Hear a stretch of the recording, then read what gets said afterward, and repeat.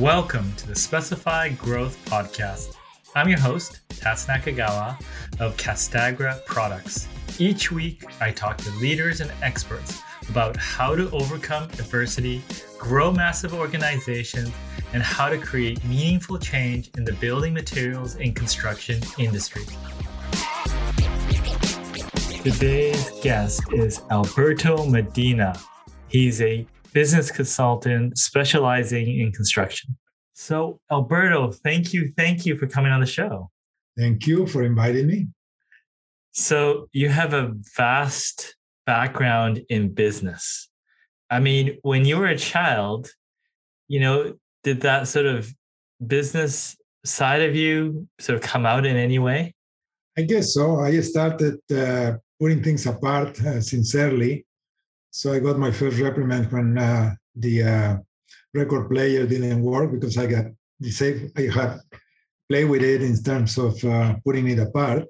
I couldn't put it back together. So yes, the engineering curiosity started very early, and that drove me to an engineering career. Yeah. So it wasn't business, but engineering. Okay. So what were your early jobs?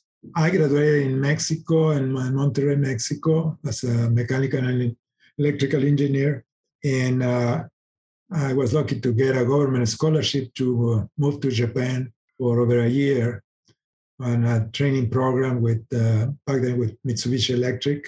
We were 100 Mexican trainees in exchange for 100 Japanese trainees coming to Mexico. And that kept me in Japan for over a year. You must have been a celebrity in Japan. Well, it was fun. I mean, among the 100 Mexicans that were part of the program, only 2 of us had Japanese lessons before we arrived to Japan. So we were the only 2 arriving to the airport, the only 2 that could understand what they were telling us in Japanese. So was it easy to make friends? Yes, indeed, very good friends too. I mean, the language will open doors for you. Wonderful. Especially in Japan. So when you came, you said a year. So when you were finished that, what did you do? I came back to Mexico and started working for a Mexican company, Mexican government-owned company that was building the largest steel complex in Mexico on the Pacific coast, north of Zihuatanejo. It was a humongous project, the largest in Mexican history, actually. At the peak of it, we had 18,000 people working at site. Wow. So I worked in Mexico. I worked for this company in Mexico for 6 months in Mexico City. And then they decided to make me a resident engineer in Europe. So I moved to Italy for 2 years, representing this company and traveling all over to supervise the manufacturing of the equipment. I mean, that's a big jump. What did they tell you they saw in you? I guess the ability to make things happen. I mean, I didn't have much experience other than the year in Japan. But I guess that the general manager, the project manager, saw that I was willing to go into the copy room to make copies when needed and to make things happen. And that's what he needed. So, yeah. And then when you were traveling around in this new role that was extremely challenging, what did you learn? Well, back then I only spoke Spanish and English and some Italian that I learned on my way. I had some French and German lessons before moving to Italy, but not enough to maintain a conversation. So because I was a client, everything, all the meetings were in English or Spanish. And basically I learned how to put people together, how to make people of different nationalities and different backgrounds understand each other and avoid conflict and, get things done. Yeah. Any high level tips you can give someone on that doesn't have the experience of putting people together that are with different backgrounds and interests? There is a saying in English. I mean, when you and I are talking about anything, we say, okay, we need to be on the same page. Okay.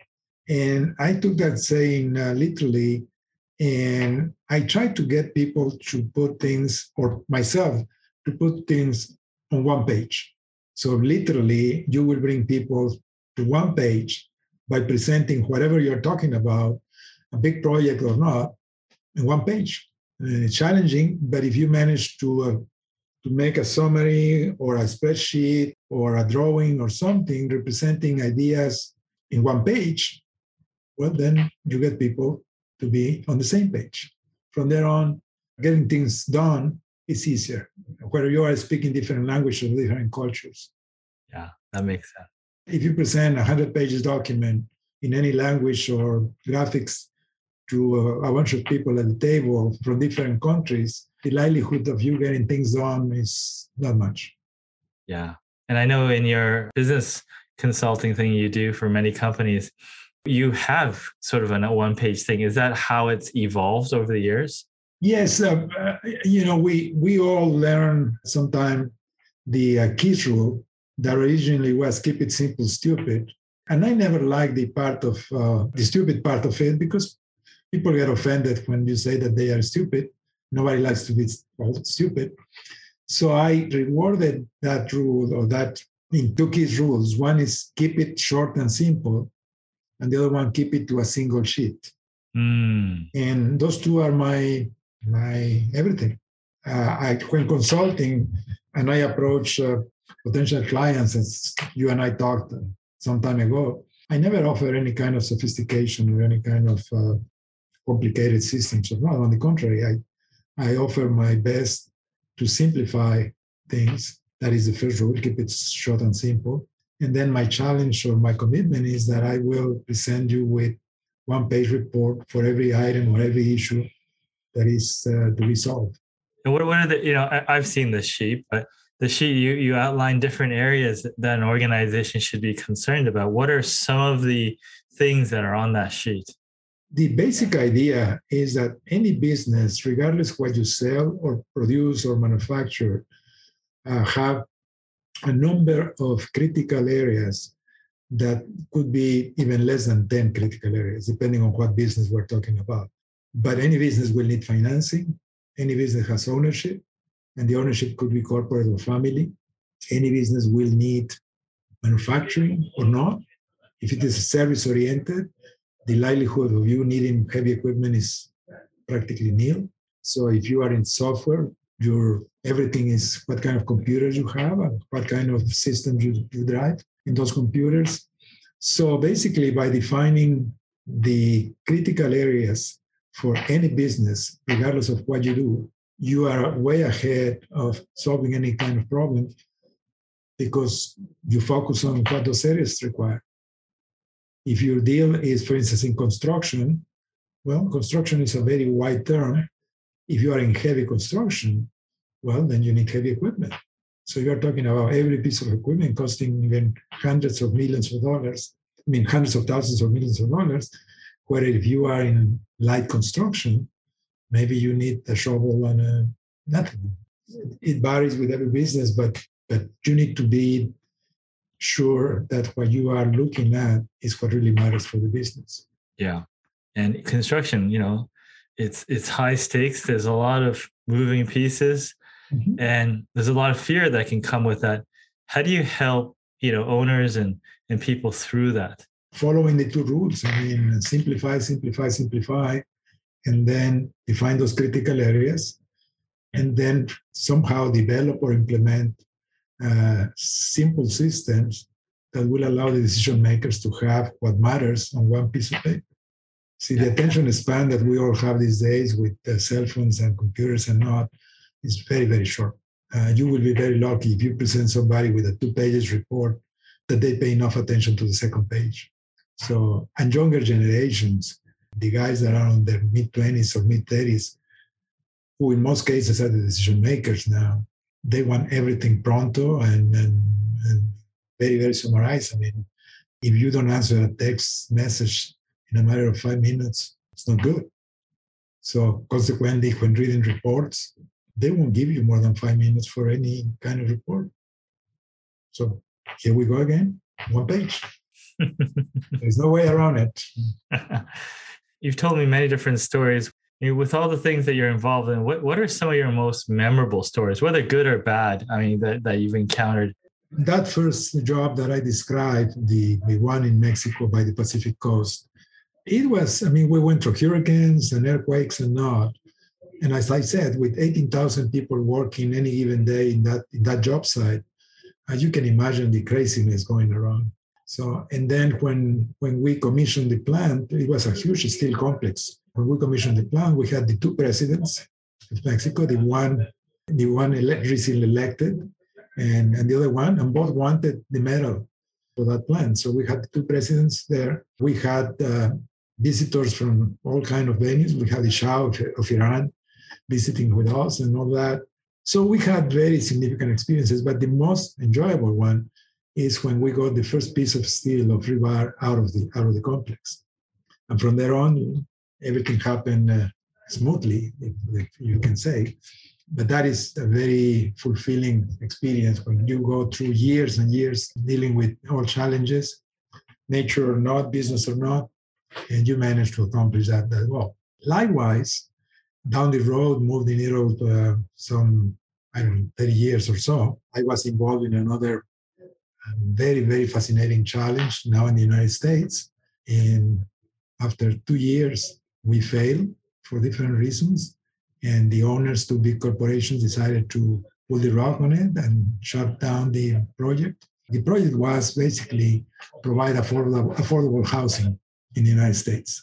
And we had all kinds of support at every level that you can think of, financial and government. And for, again, different reasons, we couldn't accomplish what was committed, what was promised.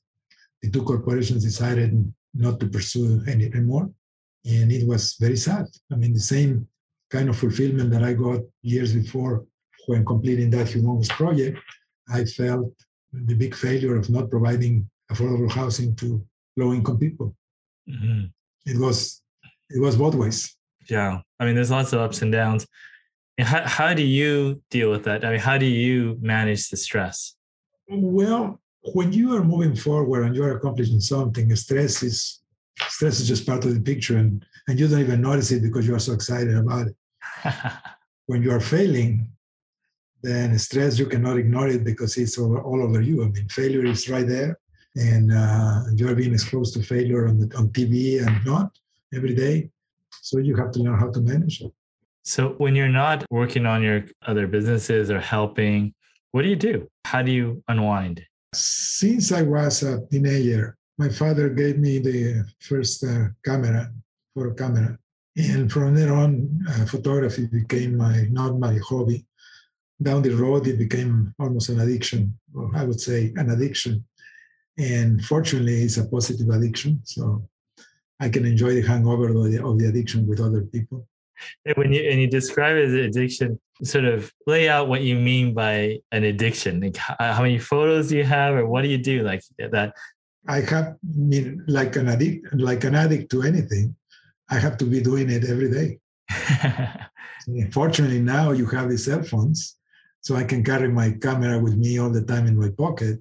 But before that, I had to carry the camera with me in my car. So lucky me, photography is very useful in business. In construction, it's a great tool, and it helps me immensely. And then I focus my addiction in taking pictures of faces. So during my traveling, I was always fascinated on how different each one of us is. Our features.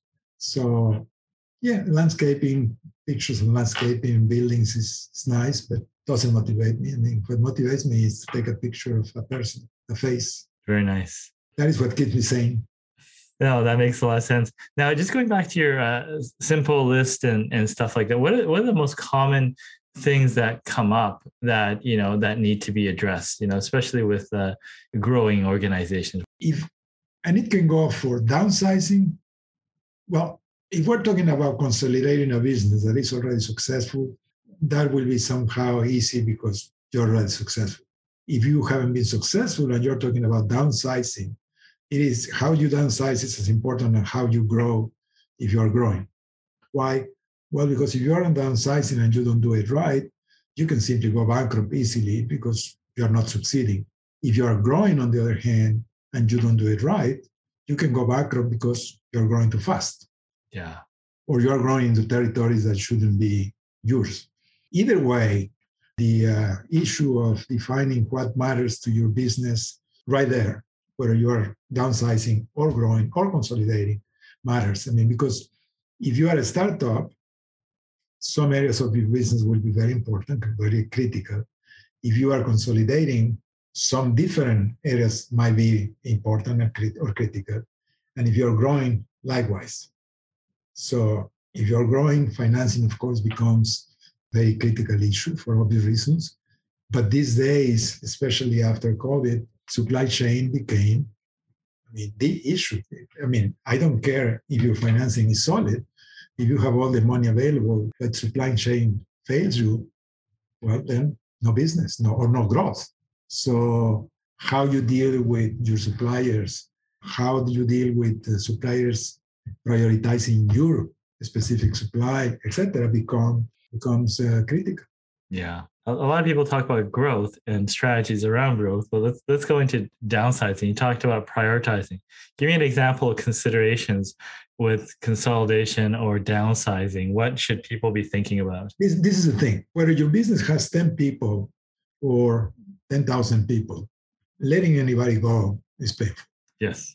If your business has been in business for long, then you have people who have been with you through good and bad, whether they have ownership or not, it doesn't matter. But then the loyalty factor becomes a very heavy burden on the decision makers. So who to let go, when to let go, how to let go becomes an impediment for downsizing, but it's very human, very emotional of sorts. And that prevents a lot of downsizing from being efficient. So you delay letting people go as much as you can, hoping for the better. That is where, if the decision maker or makers will have the critical information needed for them to make wiser decisions on one page with percentages on the side all the time, well, then they will see that if they don't let go one people today, they might need to let go 10 people tomorrow. Who will that be the first one to go? Well, then again, a one-page report based, showing seniority or cost of people or cost of severance would eventually make those decisions not easier, but less painful. Here we go again. The moving target is what are the critical areas for your business at any given time. It's a moving target. The fact that you and I might define that your business is that certain areas are critical for your business today doesn't mean that those areas will be the same in a month. It's a moving target. Yeah. Case in point, I know of businesses that were very virtual before COVID and didn't suffer transition into Zoom, but some businesses that were 100% physical, depending on physical interaction, they took a lot of time and cost and pain to adapt to Zoom. And some of them couldn't do it and failed drastically because, for instance, construction. How do you do Zoom in construction, or do you construction in Zoom? You can. You might make Zoom your tool to meet people, but you cannot build virtually.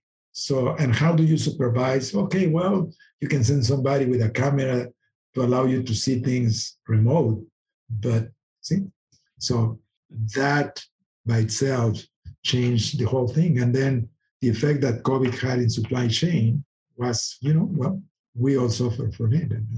Yeah, for sure. When you think about your future or your legacy, what things come to mind? Or does that even matter to you? It's twofold. I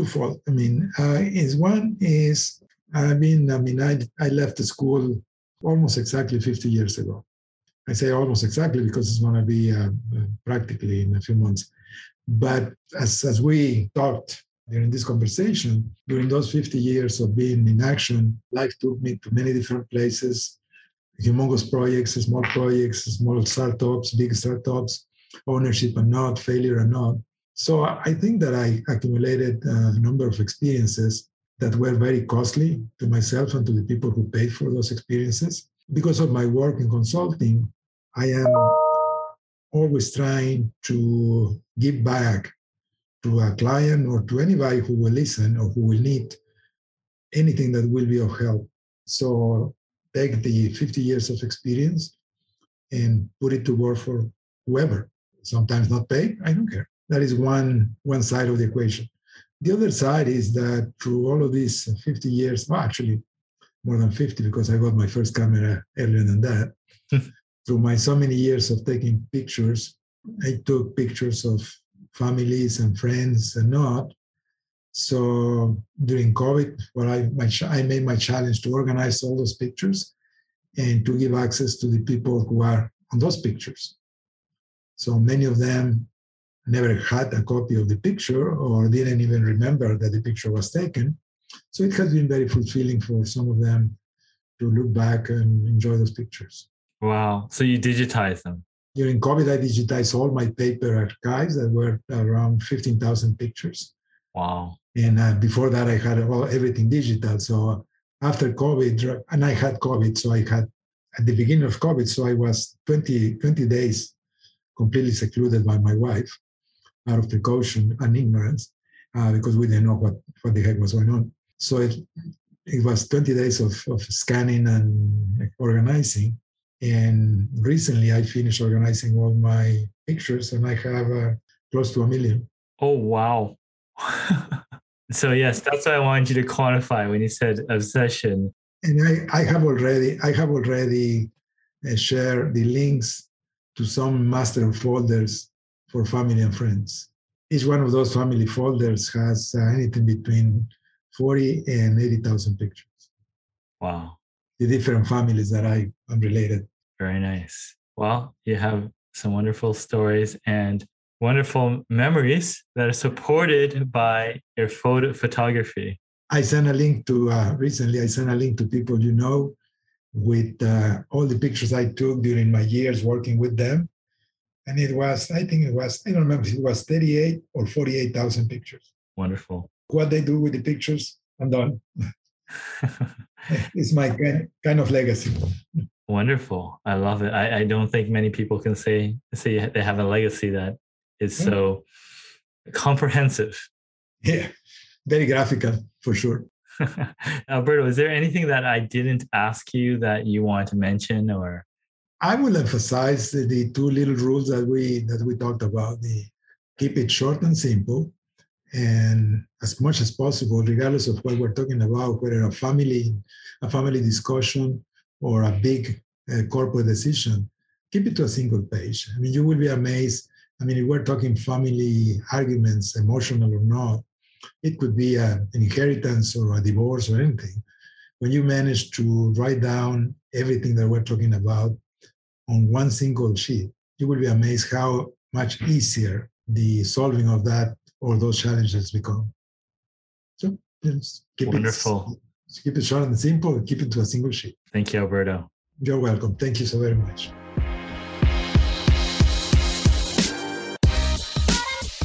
Thank you for listening to the Specify Growth podcast today. Make sure you check out youtube.com/Tats Talks for video of today's podcast. Hit the subscribe button for upcoming episodes.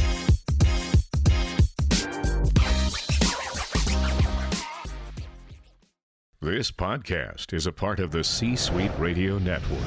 For more top business podcasts, visit c-suiteradio.com.